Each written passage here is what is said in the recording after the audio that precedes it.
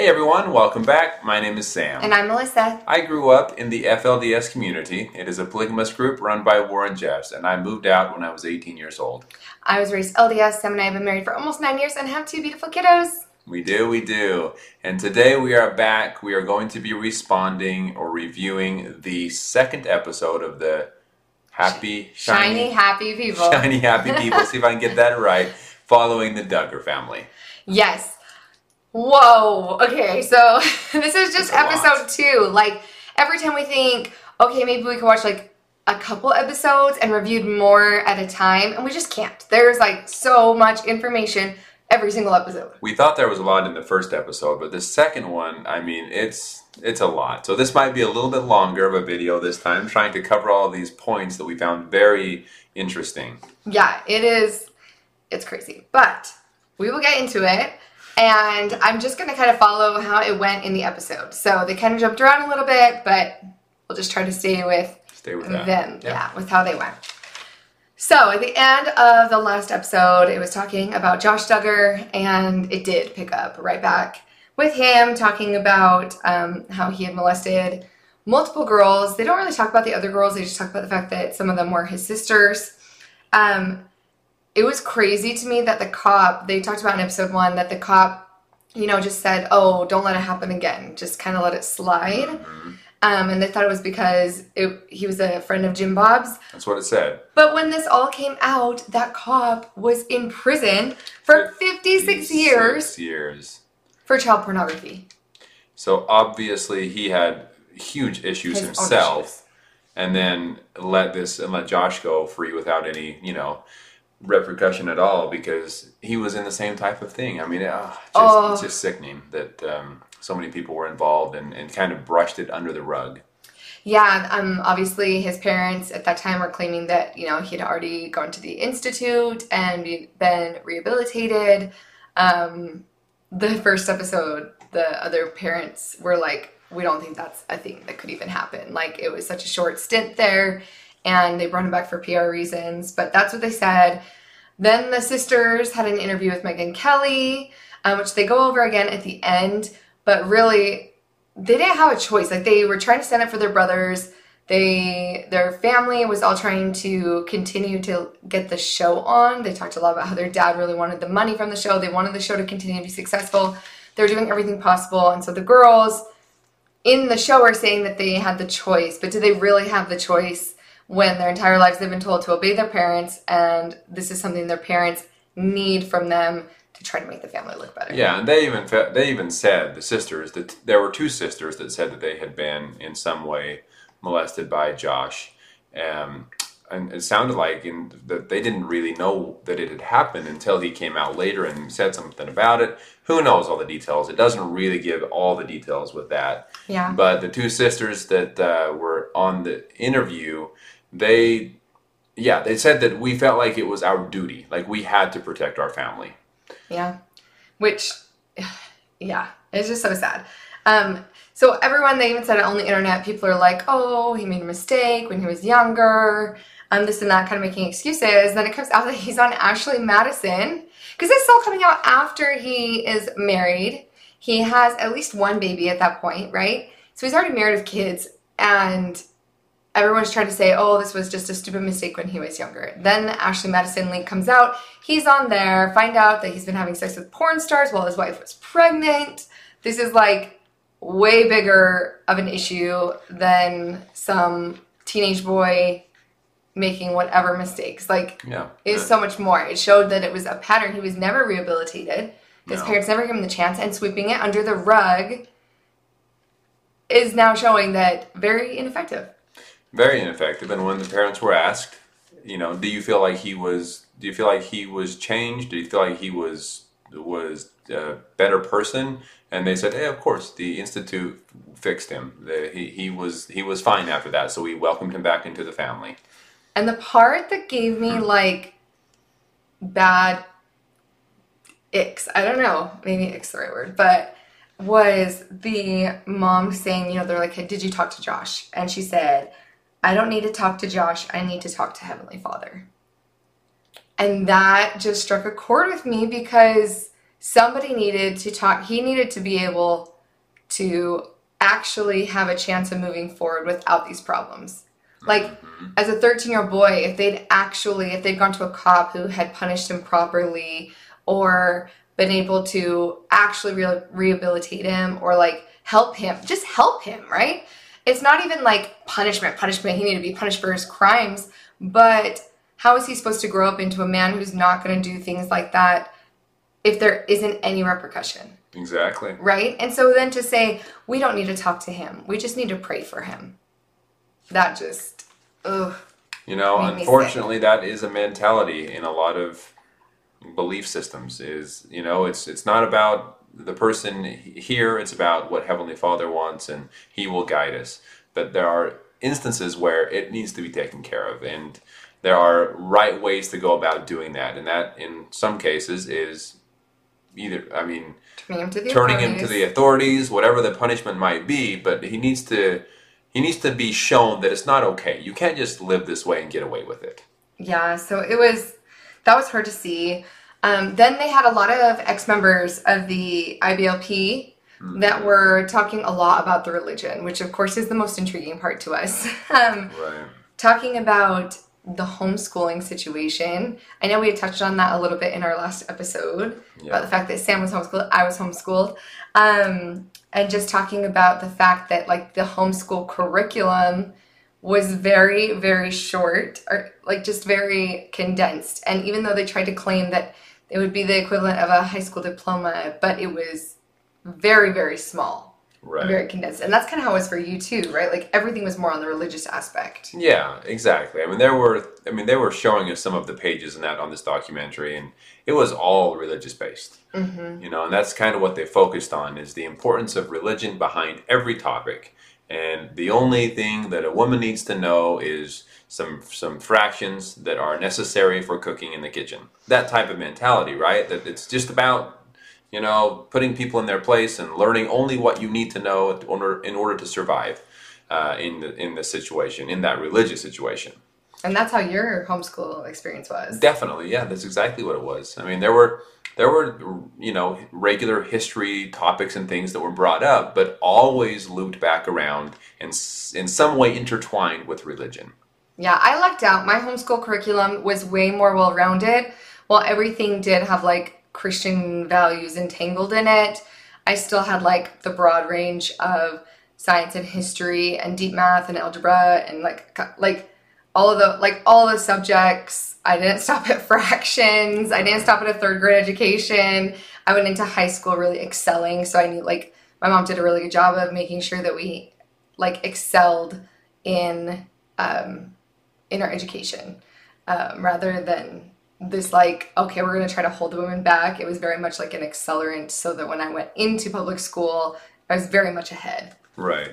But I got super lucky.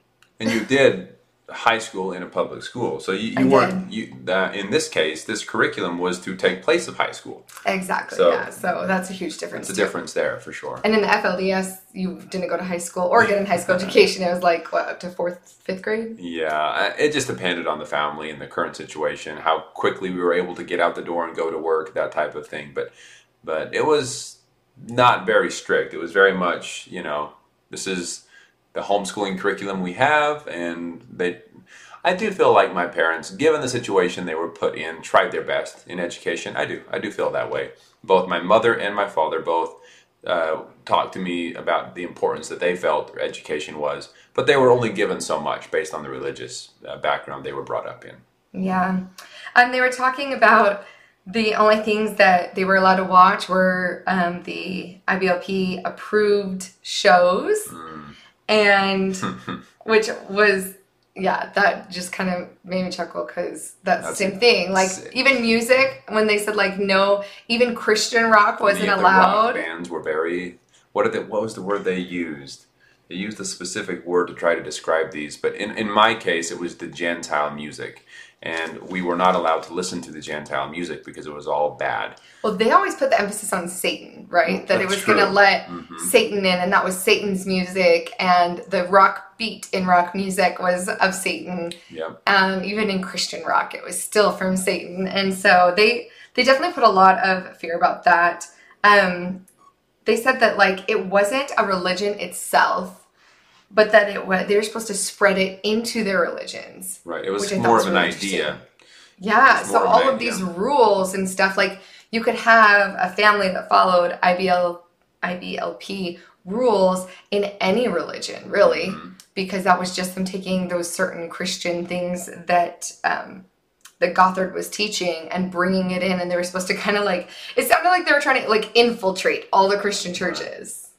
In a way, and it was also a lot of how you were supposed to act in the home, right? Mm-hmm. So I don't know how much these people brought the idea into their own churches, or if they just kind of lived that way in their own home, but it definitely was very different from what you would typically hear from another Christian denomination. Yeah, because Gothard wasn't a pastor. No. He was not a pastor. But he got such huge followings. And that's the thing, is they may have like had it in their home, but they were obviously spreading the word because it was growing so quickly. And there were so many people that were still going to the seminars and doing all of those things. And they kind of talked about the fact that Gothard, he wasn't a pastor, but he was playing on people's emotions of like the good old days. Like looking back into like the 50s. And that's kind of what the idea was. Like, the umbrella of authority, Christ, husband, wife. Well, yes, there was that. And then they also mentioned that it was the wife and children, and then the husband, and then the pastor, and then Gothard, and then Jesus. So he was even above the pastors. He was right next to Jesus, supposedly talking with him and all that. So yeah, but even in the textbooks, it was still like God, husband, wife, children, and the umbrellas. Everybody that was an ex-member of that was on there, like even the Duggar girl herself, like everybody mentioned the umbrella of authority, the umbrella of authority. Yeah. And I think that's really similar in both of our growing up. More extreme for me, of course. It was there were a lot of things in this that just were so similar to the way I was raised. There were some differences, of course, but as far as just the authority and the husband is in charge and the wife and children just listen and obey, and in my case, keep sweet no matter what. In their case, obey immediately or instantly, something like that. Yeah, so, obey immediately, so I think. Very similar, different wording, but very, very similar idea. Yeah, it's still, even for us, like when we first got married, I remember like our covenants that we made, I had to covenant to obey Sam as he obeyed Father. And that's the wording. God, yeah, or God, Heavenly Father. So we also had that. Even getting married in 2014, we were still subject to those same type of umbrella rules. We were still living that until recently. Yeah. So, that was crazy to see how similar that was between all of them. Going back to them saying the good old days, it was a huge wave, they said, of homeschooling. That's when the homeschooling really took off in 1984. People were wanting to look back and kind of just get rid of everything that was going on in the schools, and people just believing that the school systems were just going out of control. I still feel like that's a really common theme in a lot of Christianity, right? Like the schools have been the worst forever. I don't know. Yeah, was there a time when the schools were good? I don't know. It depends who you ask. There are definitely those families that will say the schools are teaching incorrect principles. They're taking worldliness. They're taking religion out of them, so therefore it's bad, and they're teaching all these false things. Which maybe there are some schools that are. I can't stand up for every single school and say that they're teaching the perfect principles and everything the way they should. I don't know. And that's so relative anyway, because if you're going to try to create an entire school system around religious beliefs, there's no way you could have a community school. Because everybody's beliefs are different. You could never make everybody perfectly happy with a perfect curriculum. Right. They tried with this one. I was just going to say that, but they tried. They tried. They said that the curriculum was based on the Sermon on the Mount, and they tried to incorporate every single subject all into that. And they had what was called wisdom booklets, which honestly gave me a little bit of flashbacks, because when they were talking about the wisdom booklets and they were saying that there was something on like every single topic, I had for the strength of youth. And there was a section on like every single topic: language, TV, music, dating, kissing. I mean, there was something, a little bit of something on everything that gave specific rules of how you should behave for all of those things. For the youth up to 18 years old, right? Yep. So similar age range. Yeah, and there was, so for strength of youth pamphlets, it sounded really, really similar. And then they talked about, for this, that then they had the Advanced Training Institute. And that was their homeschool, like where you would go to conferences.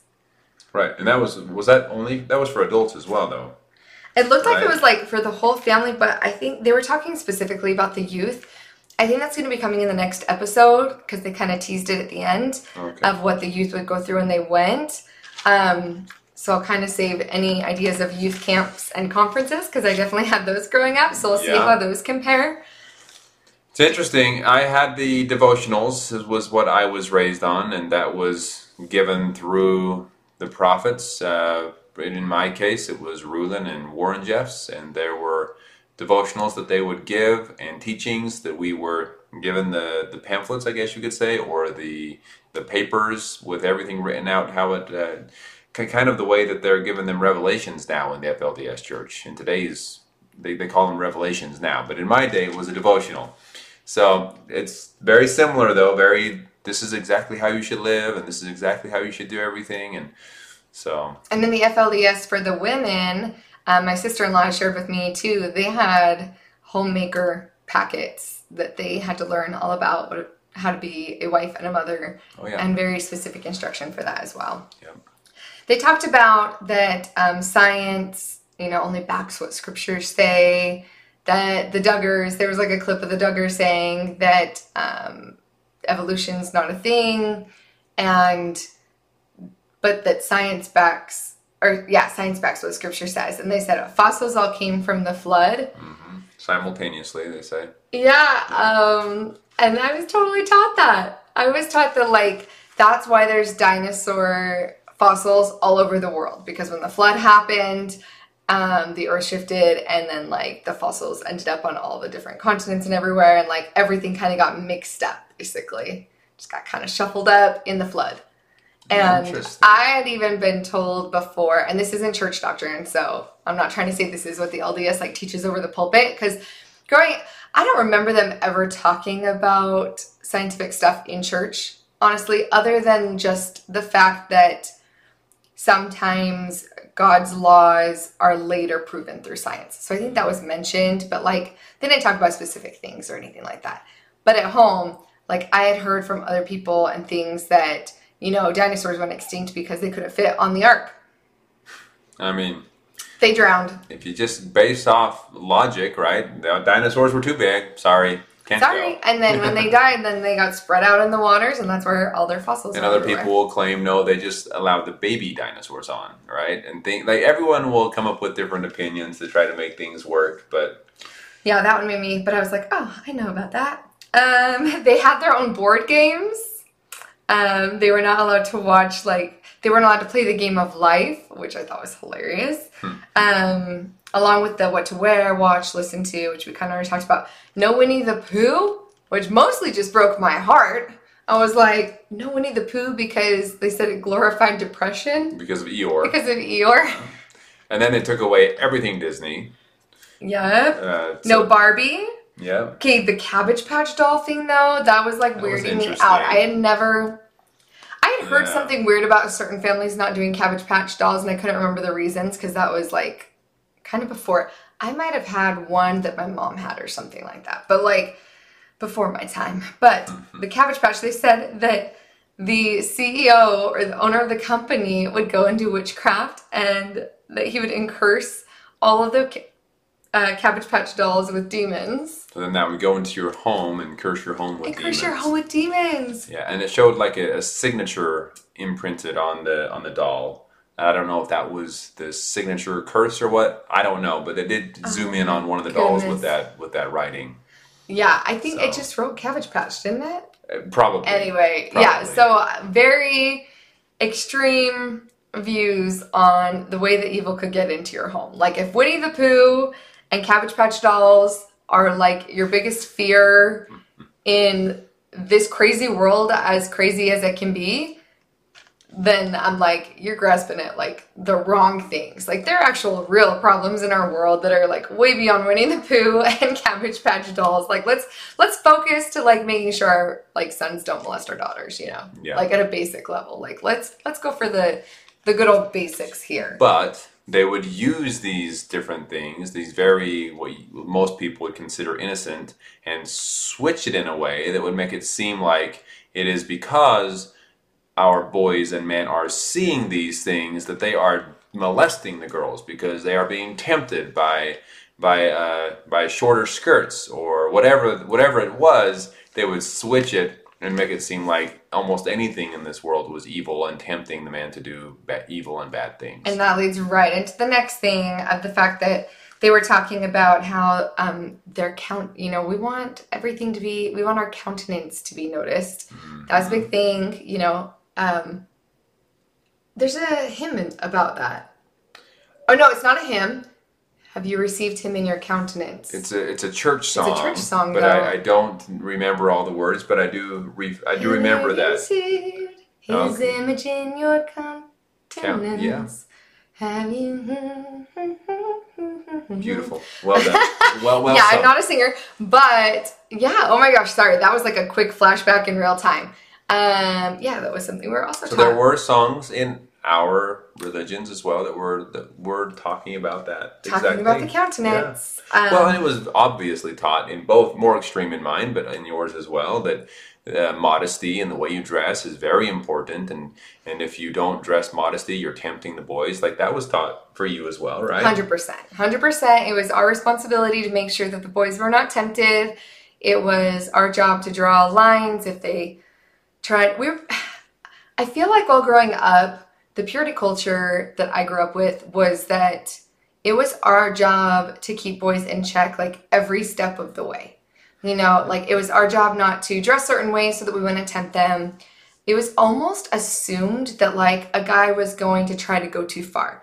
So you needed to always be ready to stop them. It was always your job as a girl to draw the lines all the time. And yeah, like it was the same thing with the Duggars, right? Like, and we were taught as boys in these extreme religious backgrounds that we had. We were taught that lusting after girls and looking at girls, and that was bad too. So we were also taught that we couldn't look at a girl. And in my case, I mean, they were wearing practically gunny sacks to make them not look attractive. That was kind of the whole idea. But even then, we were told, don't look. Because, I mean, in my case, marriages were all arranged and all of that, so we weren't even allowed to consider dating or looking at a girl. Yeah, modesty and the eldest. I mean, I remember it kind of shying away because I remember there was a point where they talked about, like, in the 90s, too, where, you know, not even to have your shirt be tight. So, like, then when camisoles, like, when you would wear, like, a tank top under other shirts, but then, like, Abercrombie & Fitch and those tight shirts. I remember being like the form-fitting, the super tight shirts. Yeah. And they were t-shirts, they covered our shoulders, right? But it was like you're on the edge because those are a little tight. And then they kind of stopped talking about that, thank goodness. But it was definitely, very, very strict modesty. Here in the Duggars or in the IBLF, IBLP. IBLP. I still can't get the acronym. It's tough to remember all the different acronyms in that. Yes. The LDS acronyms I got down. I know we have a million of them too, so I'm sorry for everybody that hears ours and thinks, I can't keep track of those. That's how I feel with the Duggars. Yeah. But the shorter the skirt, the stronger the eye traps. So they kept calling them eye traps, you know. And they weren't talking about like mini skirts. They were talking about skirts that come up mid calf. Like if a slit went up to your mid calf, that was an eye trap. And then when they said that they were showing them like, okay, circle the eye trap, like, oh, this woman's wearing lace, so that's the immodest part, or this has a slit up to her calf, so that's the immodest part. And they're like teaching. This is in school. This is part of the homeschool curriculum, right? They're teaching them to like learn to be judgmental, right? One, because here's the thing.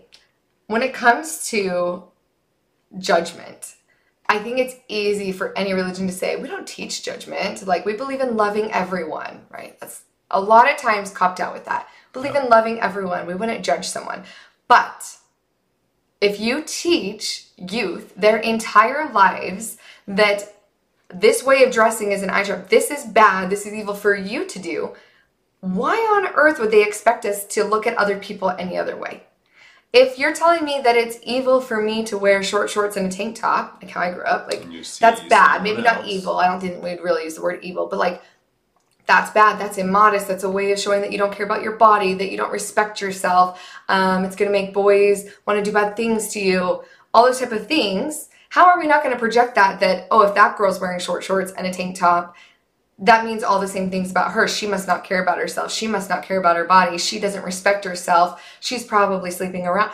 You can't distinguish. You can't teach one thing and then be like, but I still love them. No, you're still judging them. Most definitely. Yeah. And in this religion, or not religion, in the Institute, it was a lot more clear cut that they were very much teaching judgment and shaming. 100%. 100%. And I feel like all of the extreme religions teach that it's important to judge. Really, because you have to judge yourself. So, of course, if you're judging yourself, you're going to judge others. That's just the way it goes. And, yeah, and honestly, I believe that people that are this strict about every little detail cause way more harm than they do good. Because if you tell someone not to think about something, you're the one that put it in their mind to begin with. In a lot of cases, I mean, I've been to other cultures where certain things weren't as big of a deal as they are here where we live. And at first, it was like, whoa, I can't believe I'm even seeing this right now. But after you live there for a while, those things don't become a big deal anymore. You just kind of, whatever, this is normal, this is life, and it's not like it's a bad thing anymore. It just is normal. And, so I think that in some cases this happens in extreme religions where they make things that aren't a big deal, therefore bad, and therefore people do cross those lines and do bad things that they shouldn't be doing. Yeah, and they even talked about the fact that, like, a lot of these things were grooming perfect victims, and that by teaching that the guys are always watching and that they have eye traps and that you are one eye trap, like... How dare you exist? How dare, right? Or, I mean, in my church it had been quoted, like, general authorities had said that if you show your shoulders that you become pornography. Okay, that was in a general conference over the pulpit. And that's very disappointing because... yeah, you're teaching girls that they are that, and then when things happen or they become victims, they internalize that and think that they aren't victims, that they deserved it, or that, you're victim blaming, basically. And it's just so frustrating. And then on top of that, and they talked about this later, but that all of the authority, the whole idea that you are constantly supposed to be obedient, constantly just listening to authority, then when bad things happen to victims, they also are not going to talk about it, because if their authority figure is the one that's doing it to them, if it's their church leader, if it's a family member, if it is a man, period, sometimes, then they're going to just accept it as how it has to be because they've had to be obedient about it their entire lives. Right. They're going to convince themselves. I saw this where I grew up. The women are going to convince themselves that it's okay. They will tell themselves enough times that it's okay that they start believing it themselves. Or they're just afraid that if they do speak up, that they will just be chastised or sent away or punished in some way, or even worse, fear is a real thing in these types of groups. They live on fear. It's all about fear, really. And that's the way they're taught, is if you do this one thing, you're going to hell. If you don't do this, you're going to hell. And it's just a lot of fear of what's to come after this life. Yeah. And in the Duggars situation, it wasn't any different. Like, hell was very vivid, they said, a lot of fear of destruction. I really liked what one ex-member of this group had said, and she said, self-examination makes it impossible to challenge the system. Meaning that if you are constantly worried about being perfect, and because you can never be perfect, you're constantly self-examining. You know, again, growing up how I did, like, okay, am I being modest enough? Or if somebody makes a comment about my body, that's my fault. Maybe I wasn't modest enough, or this or that. Like, all those things, if you're constantly thinking of how you can do better, because nobody's perfect, so it's going to happen, and you're constantly reflecting on yourself, you don't have a chance or the energy to take a step back and be like, maybe I'm not the problem here. Maybe there's a bigger problem. Yeah. And I thought that was really... That they don't have time to even consider that the institution or the church isn't good because they're focusing so much on themselves. On themselves needing to be better. Needing to be better, and that they're not good enough, right? Yeah. Made perfect sense to me, too. Yeah. They touch on spiritual gifts. I did think it was interesting that they classified these spiritual gifts into like two categories, right? There was a prophet or a mercy.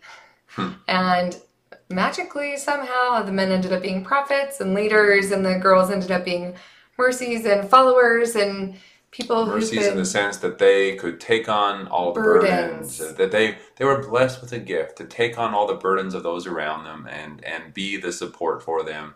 That was like FLDS, like so much. When I heard it, I was like, oh my gosh, this is exactly what my sister-in-laws describe. This is exactly what Warren Jeff's Revelations preach to the max, that it's constantly the women. Goes to show the manipulation and the way they're able to use these words to make it seem like it's a blessing, instead of being straightforward and saying, hey, we expect you to do everything and to take and just be in charge of any of the problems, just fix it. And if anyone needs something, they can go to you, you take care of it. We're going to go do what we want to do. You just take care of the rest. Instead of saying that, they say, you've been blessed. What a blessing it is to be able to take on the burden of those around you and to help them. You know, sorry, I started talking in the voice, not the voice. But anyway, that's just kind of the way that it seems to come across in the end. It's just, they make it seem like a blessing, but really it's a curse. Yeah, there's so much more that could be said about that. I know. But we don't have a million hours to talk about the patriarchy. We don't have enough time in the whole world.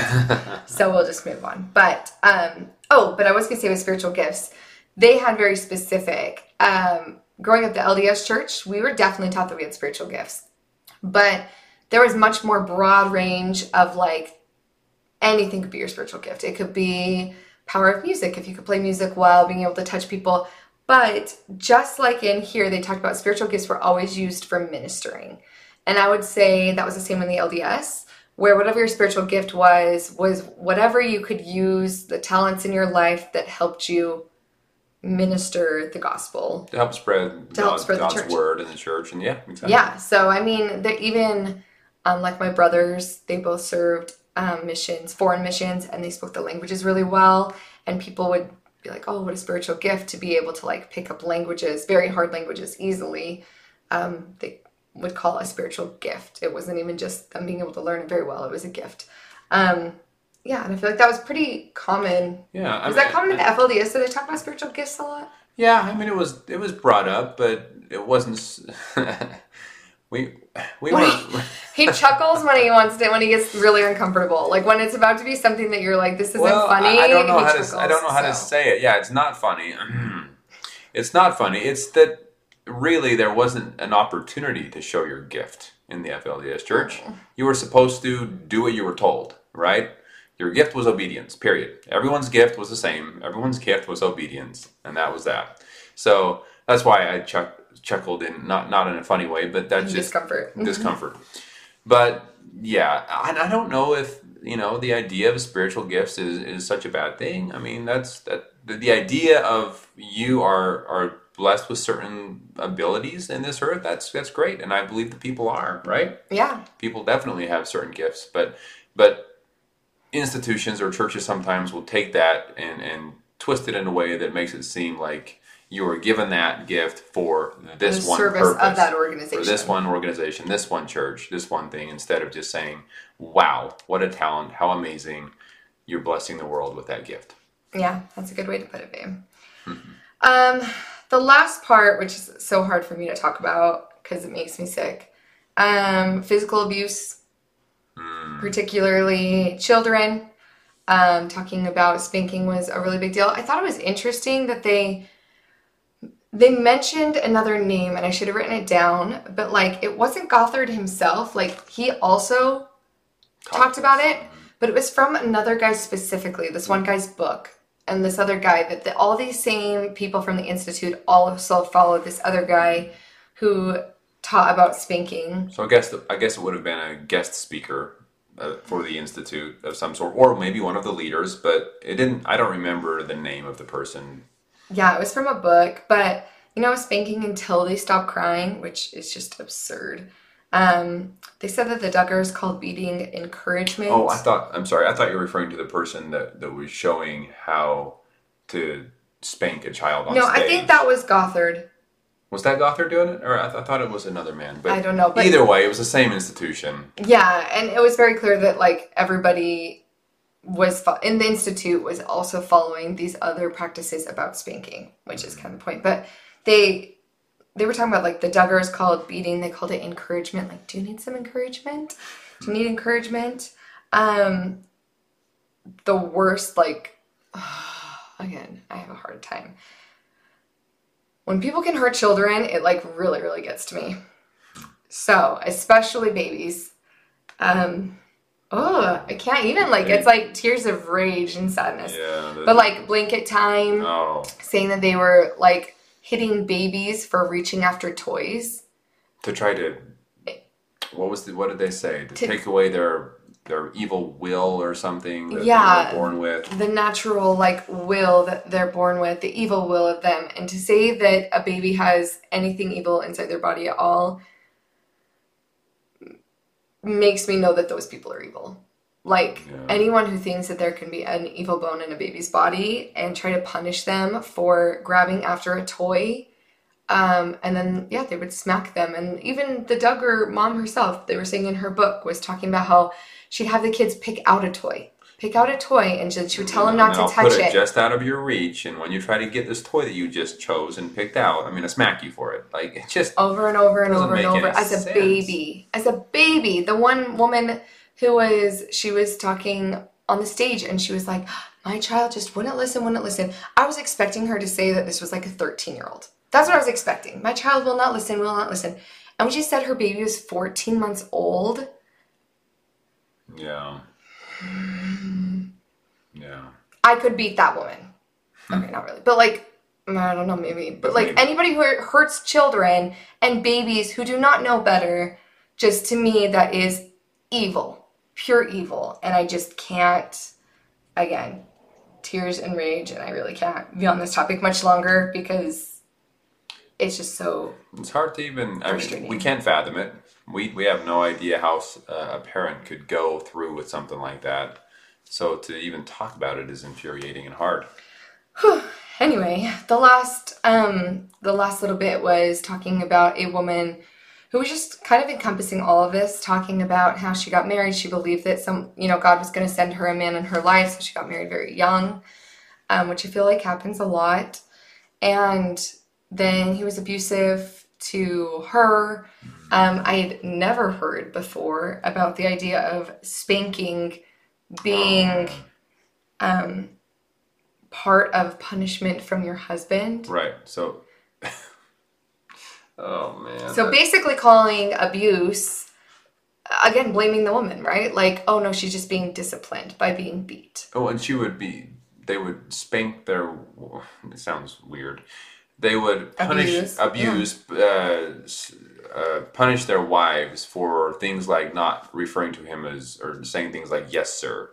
Or what was the other one? My or lord. my lord. My lord. Or not referring to him in the right terms or whatever. Would be enough for punishment. And she said corner time, like a grown woman being sent to the corner. And then she said there were certain rules of whether or not she had to have sex with him afterwards as part of a like reconciliation of it, which would basically be rape at that point. If someone abuses you, beats you, and then says, now you have to sleep with me.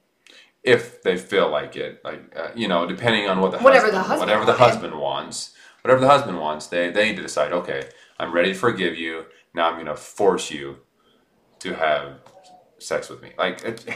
Yeah. What? Like, it's just, yikes. I don't. Yeah, so I've never heard of that, the idea of a wife being punished like a child. Obviously, I hope that this woman got out. It seems like she did, since they had blurred out her husband's picture. I think we might hear more about it in the following episodes. But just heartbreaking.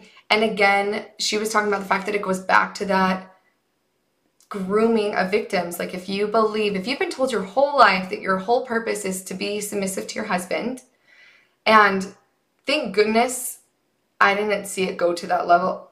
My personal experience in the LDS. I didn't see it go to that level where like women felt like they had to be beat in order to, submit to their husbands. Thank goodness I didn't personally see that. Not saying it doesn't happen, but the FLDS in particular, it happens a lot where there's abuse because of this abuse of authority. Yeah. Oh, definitely. And not to try and, I don't know, not to try to defend the Institute by any means, but out of curiosity, was this punishing of wives and that was something that was taught, or was that just this one guy did this?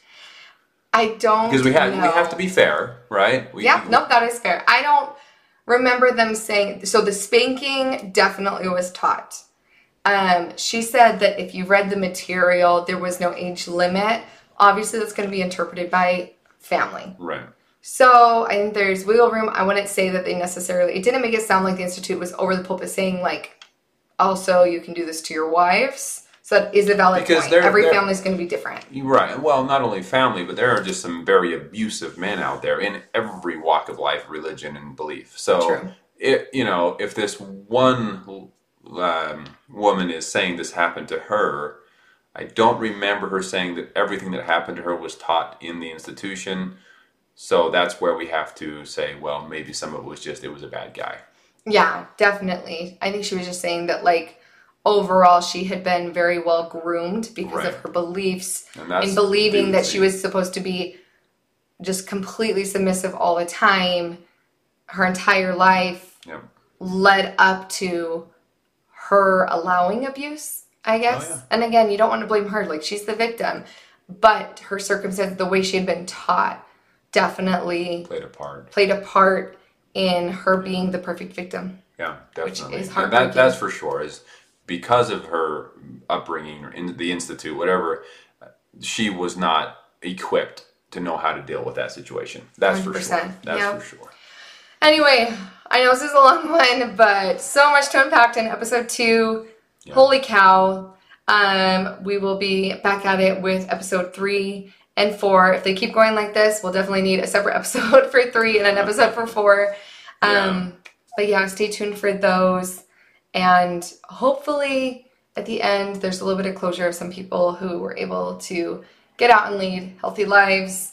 And I hope that we get like a little bit of happiness at the end, because right now we're in the trenches. Because like we said in the last episode, we have never seen the show, the Duggar family, the 19 and counting, or is that what it was called? 19 Kids and Counting. 19 Kids.